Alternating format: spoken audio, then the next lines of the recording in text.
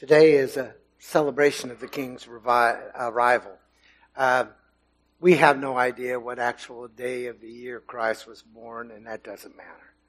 We are simply wanting to give honor and glory to His name. And it is such a powerful story that we have, this birth of Christ. It's an amazing tale that is full of heart and life and love. I want to share with you in an article for Christianity Today, Rebecca McLaughlin wrote, "I just read my 4-year-old the story of the angel Gabriel meeting with Mary. I tried not to panic when she said, 'I don't believe that.' 'Well, do you believe that God made you?' 'Yes, I believe that.' 'And do you believe that Jesus died for your sins?' 'Yes.' 'That He rose from the dead?' 'Yes.' After more gentle probing, it turned out it was really just the angel that she didn't buy.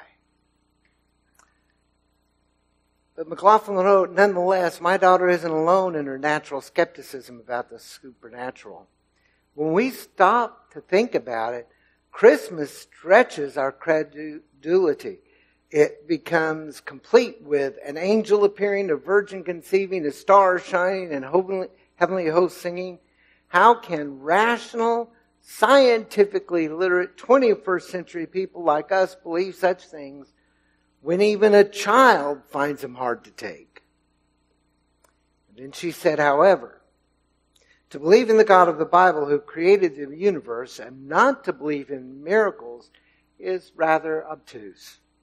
It would be like my daughter believing her dad could make bread from scratch, which he can, but that he couldn't toast a Pop-Tart. In fact, if you are a Christian, you are already signed up to believe that the universe and everyone in it is God's handiwork. Physicist Jonathan Fang said, "What is truly amazing about the Christmas faith is the idea that God made the universe from quarks to galaxies, but at the same time cared enough about us to be born a human being, to come down, to die and be crucified in the person of Jesus, and to bring forgiveness and new life to broken people." McLaughlin concluded, "Christians believe in Christmas and all its supernatural glory because miracles aren't hard for God." And indeed they aren't. She's absolutely correct. We believe because miracles aren't hard for God. But today, we're going to take a look at the Christmas story a little bit differently than normal. We're going to look at the truth behind the idea of God's ability to work miracles of Christmas. And so we're going to read from Luke chapter 2, verses 1 through 14. Not the whole story, but would you stand as we look at these words together and wonder in them? Hear the word of the Lord. "In those days, Caesar Augustus issued a decree that a census should be taken of the entire Roman world. This was the first census took place while Quirinius was governor of Syria. And everyone went to his own town to register. So Joseph also went up from the town of Nazareth in Galilee to Judea, to Bethlehem, the town of David, because he belonged to the house and line of David. He went there to register with Mary, who was pledged to be married to him and was expecting a child. While they were there, the time came for the baby to be born. And she gave birth to her firstborn, a son. She wrapped him in cloths and placed him in a manger because there was no room for them in the inn. And there were shepherds living out in the fields nearby, keeping watch over their flocks at night. An angel of the Lord appeared to them, and the glory of the Lord shone round them, and they were terrified. But the angel said to them, 'Don't be afraid. I bring you good news of great joys that will be for all the people. Today, in the town of David, a Savior has been born to you. He is Christ the Lord.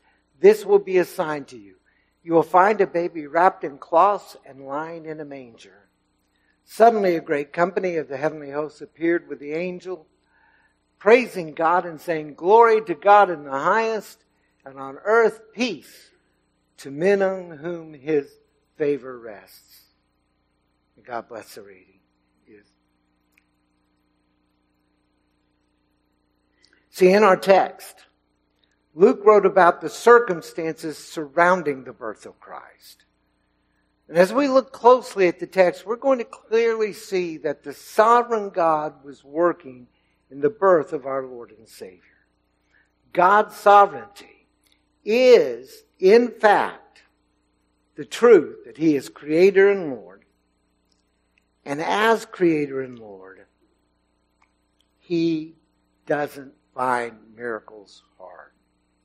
So today we're going to look at this story and find the ways that God's sovereignty is manifest. The different ways God guided this miracle. In the very first one, we see God's hand using a secular ruler in fulfilling a prophecy about Messiah's birth. Now folks, I know there are times I get excited and you don't exactly understand why. This is one of those moments. And I hope that you will get it by the time I'm through.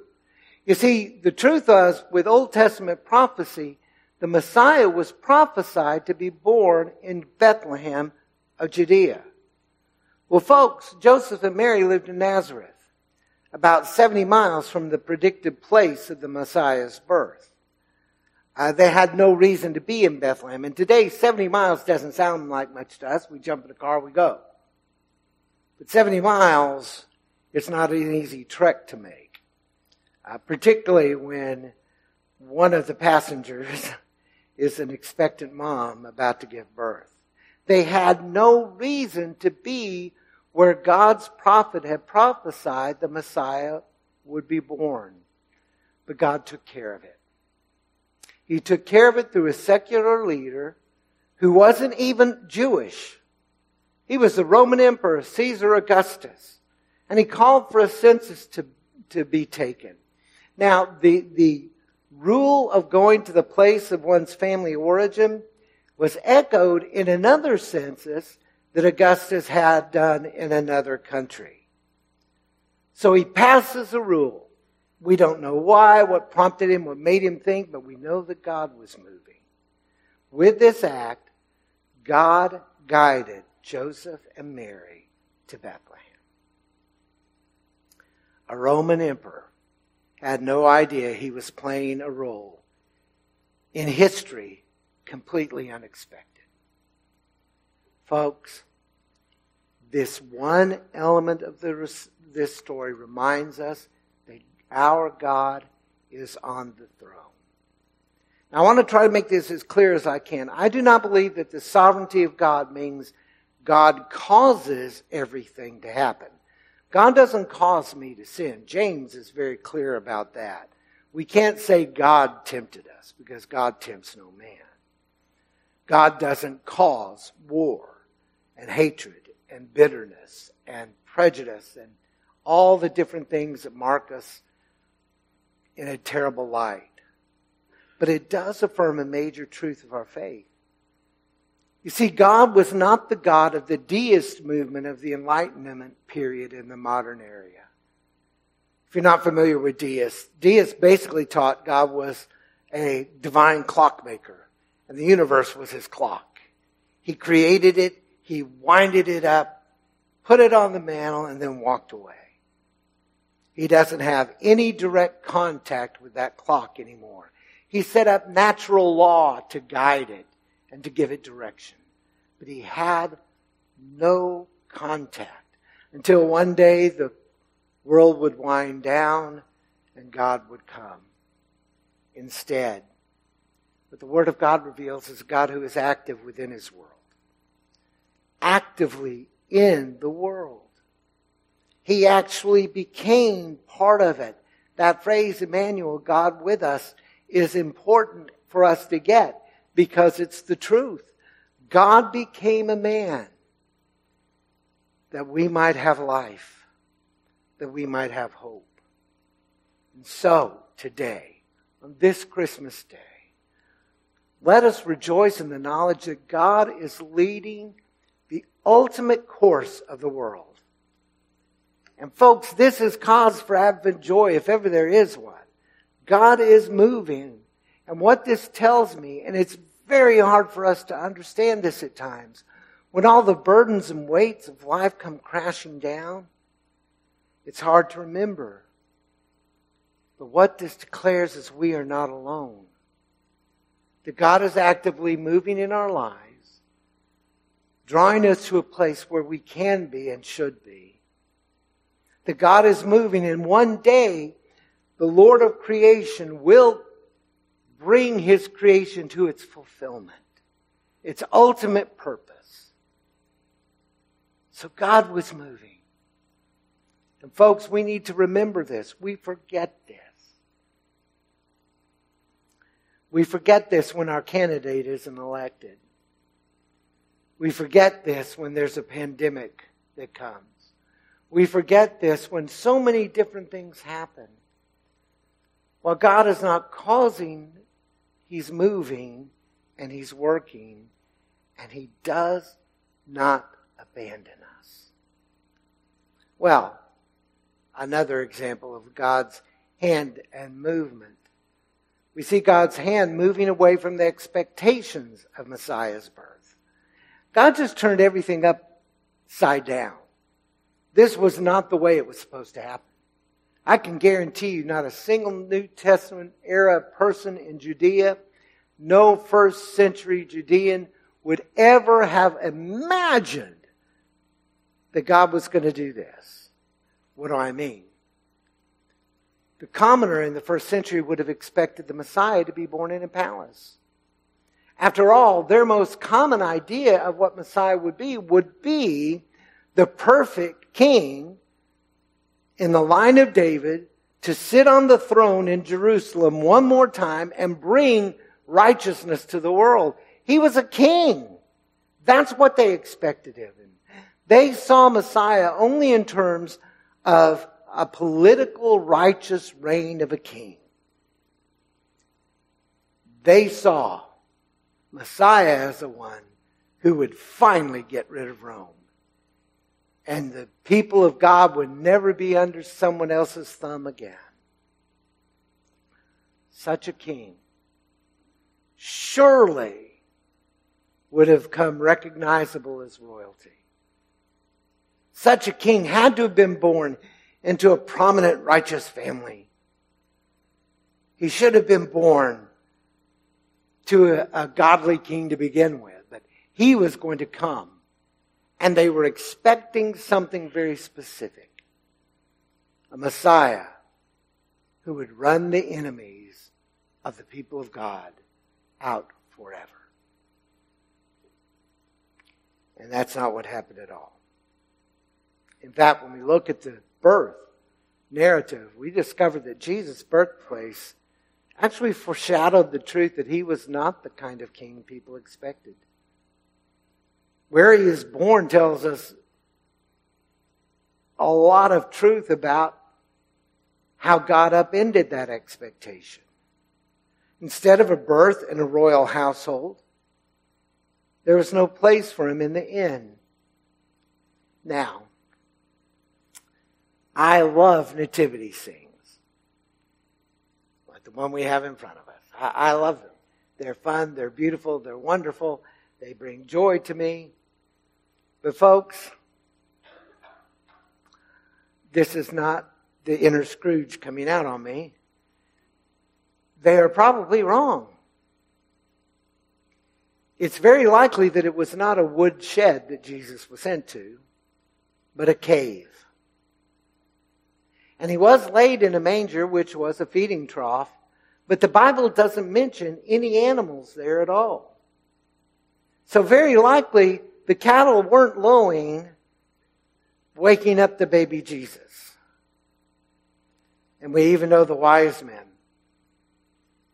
The wise men show up after the event of the birth. We're told they come when Jesus and his family are in a house. So while this brings everything together in a wonderful visual, these are the things that happened with Jesus, Let's not set a timetable. The truth was,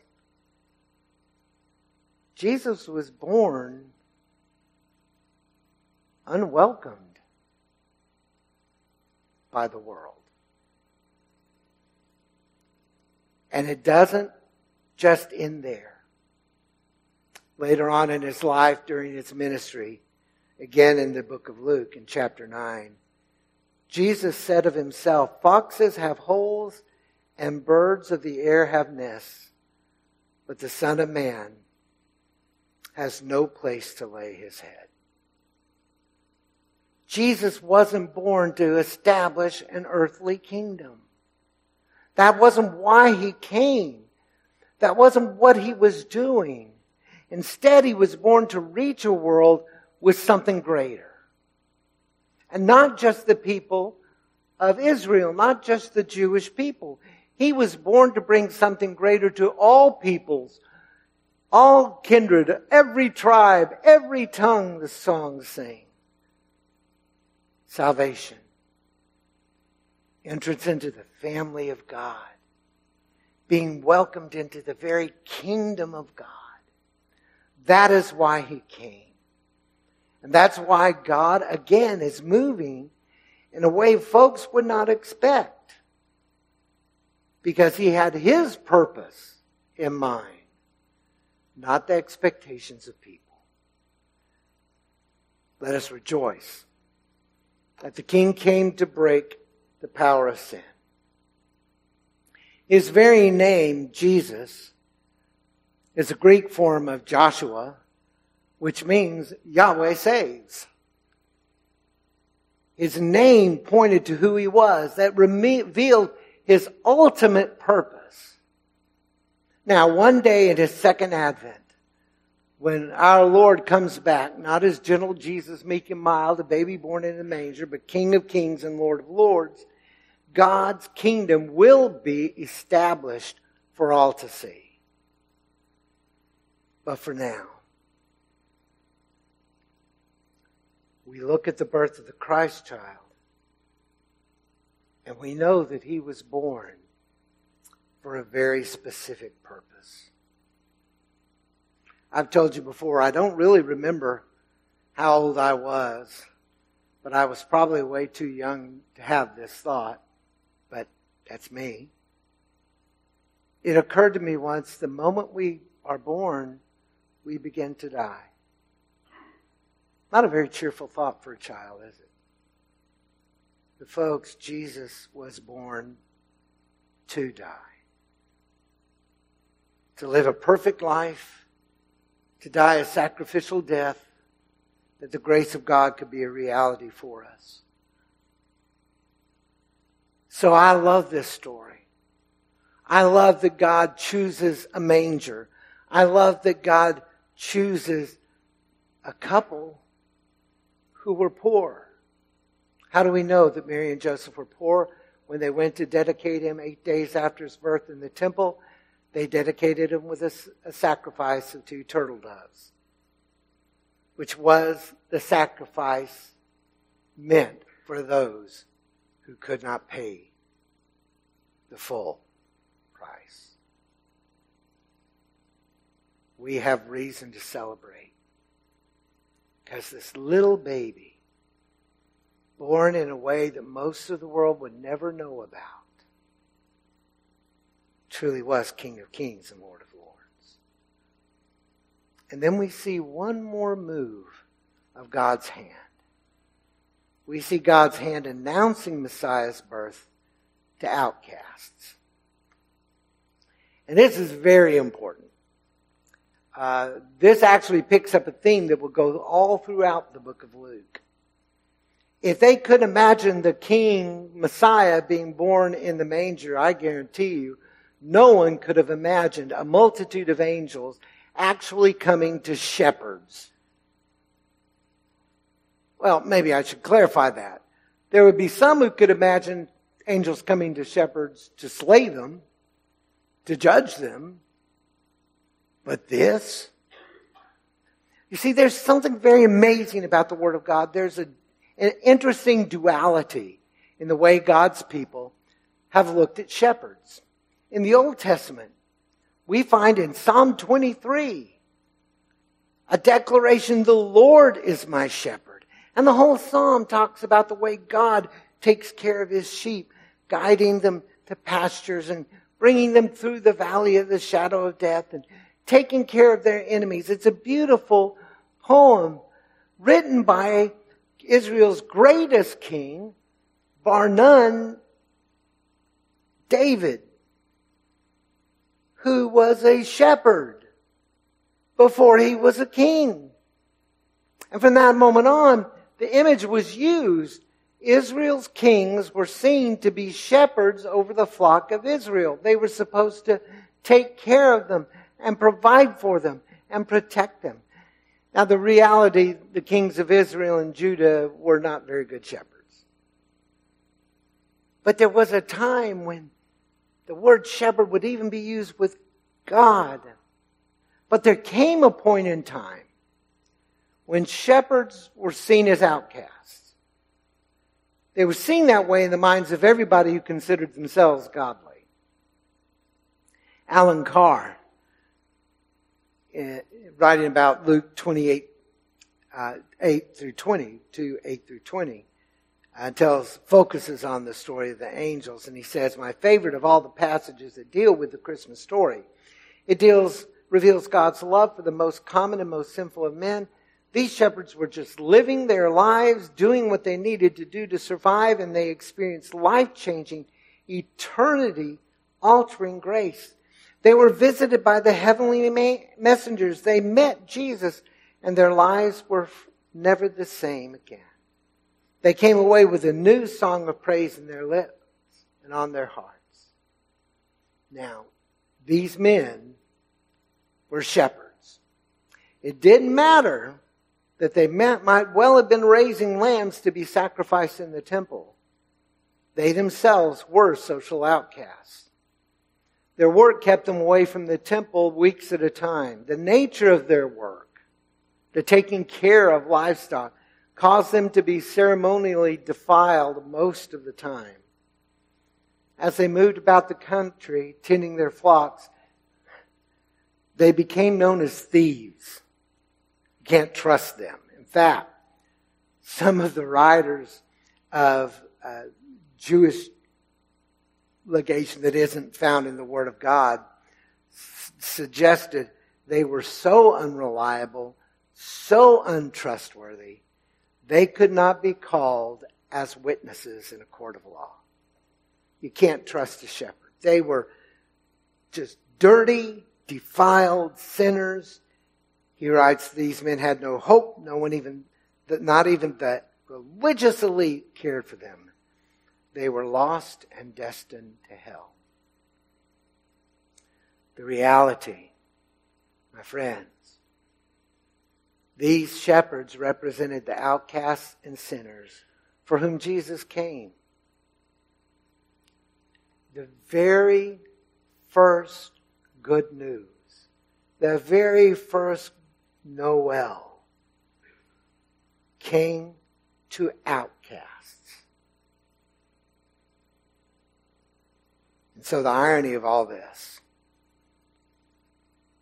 the announcement of the Messiah's birth did not come to kings. It did not come to nobles.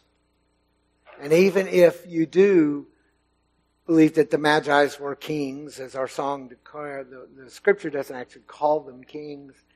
And again, they came after the birth. There were no wealthy, important people at that manger. God chose dirty, defiled shepherds. You see, throughout the book of Luke, we see that Messiah had come to serve, especially common folk. Throughout the book, you will find all kinds of undesirables at the feet of Jesus. It's a running theme. Jesus had compassion for Gentiles. Unheard of. One of the favorite nicknames for Gentiles in first century Palestine was dog. And Jewish folks didn't have Pomeranians. Dogs were pariah. He had compassion, maybe even worse, on Samaritans who had an ancestry that could be linked back to Abraham, but had left it behind as they intermarried and as they denied most of the books of the Bible. He had compassion on women who were seen by most of society as property. He had compassion on children, sometimes treated as the lowliest part of society. On tax collectors, Jewish people who bid for the right to levy taxes on their own brothers. So you can figure out how well they were loved. Over and over again. Now, folks, we need to be real here. In first century Palestine, you and I, we would have been outcasts. We would have been the outcasts undeserving of the love of God. And that would have been based on one thing and one thing alone. We were Gentiles. And therefore we're sinners. We would have been the outcasts. Now before we get too haughty at them thinking that we're outcasts, before we think, how dare anybody call me an outcast? I am a fine, upstanding young citizen. I am a fine, upstanding senior adult. I am not an outcast. Now, we can get very self-righteous and very angry, but folks, let's be honest again. It's easy for us, isn't it, to identify the people who don't belong? It's easy for us to look at our society and start seeing people like the drug addict or the drug dealer, the prostitute who sells herself or himself, the gambler who has thrown away his family's groceries for the month, the abuser, abusers of women, children, and men, the thief who says, what's yours is mine, the adulterer. You get my point. The list could go on and on, folks. We can just start naming off. And we would rarely express it verbally, I think. At least not in this place. Because people have this weird idea that you can't say certain things in a church building that you can say as soon as you walk out. We would not verbalize it, maybe. But there are whole lists of people that religious folks are ready to say deserve what they're going to get from God. They do not deserve God's grace.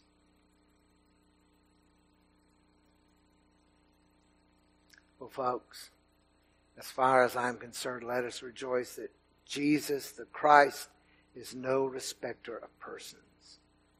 Again, when you come to the book of Luke and you read it carefully, you will see that God requires people, His people, to rejoice that salvation is coming to the outcasts. All those people who don't deserve it, God says, you who know me, you should be rejoicing. The Word of God says every time a sinner is saved, there's a party in heaven. And I have a sneaky suspicion that there are going to be a whole lot of Baptists who are going to be shocked out of their whatever we wear in heaven when you discover heaven's parties are a lot noisier than ours. singing praises to God. God requires us. Robert Stein said it is a requirement of God that we rejoice when salvation comes to outcasts. Now, how can I say that with absolute certainty? How can I say that and declare that man is right? In the book of Luke, in the 15th chapter, there are 3 parables told. One is the most powerful, illustrating this truth. Remember the story of the lost son? Father, give me my inheritance now. And he goes away and squanders it on riotous living. He finds himself feeding pigs and folks. That's about the lowest job a Jewish boy could have. And he says, I need to go home and become one of my father's servants. And he makes his way home. And his father is overjoyed, does something no old Jewish man would do in public. He runs to his son. And he gives him a robe and a ring and shoes. And he's going to throw this huge party. An elder brother is off somewhere. And when he's coming, he says, what's all the ruckus? A servant says, your brother's come home. And elder brother says, praise God, I've been waiting for him forever. No. He wouldn't go in to the party. And his father comes out, hey, you need to come join us. And he says, why? I have been faithful to you. I have done everything you told me to do. I have worked my heart out for you. And you never even gave me a goat so I could have a barbecue with my friends. And I'm supposed to go meet him. You see, elder son could not understand what the father did. This boy long presumed dead by most, was alive. And he had come home. The brother couldn't celebrate. And the parable ends right there. Jesus doesn't finish the story. He doesn't say, and the brother repented and fell on his father crying and said, hey, I need to go see my brother. Just leaves it right there. One other thing about those parables, there's also the lost coin and the lost sheep. I remind you, the parable was told because there were religious people who were upset that sinners were coming to Jesus. All heaven rejoices when those despicable, horrible sinners find life in Christ. God moved to include those that so-called religious people rejected. And folks, when I say that God came in Christ to save outcasts, every one of us that have been saved are outcasts. We have all sinned and fallen short of the glory of God. And it does no good to compare my sin to yours and say, well, at least I'm better than you. I was a sinner without any hope. When the good news broke through my heart and Christ bid me come. So when we look out there at the world and all those people, we were one of those people. And God loved us. So today, if you never have, you can receive the greatest gift ever given. A gift given by a sovereign God who is calling you right now, and He's been speaking to your heart perhaps for a long time. It doesn't matter what your heritage is. It doesn't matter the life you've lived apart from God. Danny, He couldn't forgive you. You don't know what I've done. He can't. Oh, yes, He can. It doesn't matter the failures that continue to keep you on the outside. Christmas is about grace. The grace that God himself put in motion through his guiding hand. And I invite you to come today in just a few moments and receive your King. If you will, make your way to Charlotte. And for those who might be here today who have forgotten that Christ came to save sinners, and you've looked at this world with animosity, you've looked at this world with incredible frustration, my question is, are you praying for those sinners? Are you asking God to move and show them life and light? Are you praying for all the outcasts in this world who are desperately needing someone to show the way? And if you have forgotten, then I'm asking you today to come here at the altar. You can pray that God will bring his love to the very center of your being. That you will begin praying for this world like you haven't in a long time. And you will ask God to help you continue the message the angels gave. A Savior has been born. Christ the Lord. And for all of us, let us rejoice. Because God did the unexpected. Straight down the line. What no one would have been looking for. And I chose this path today because we do know this story so well. And we forget how shocking it would be that God Almighty loves sinners. Let's have a time of rejoicing.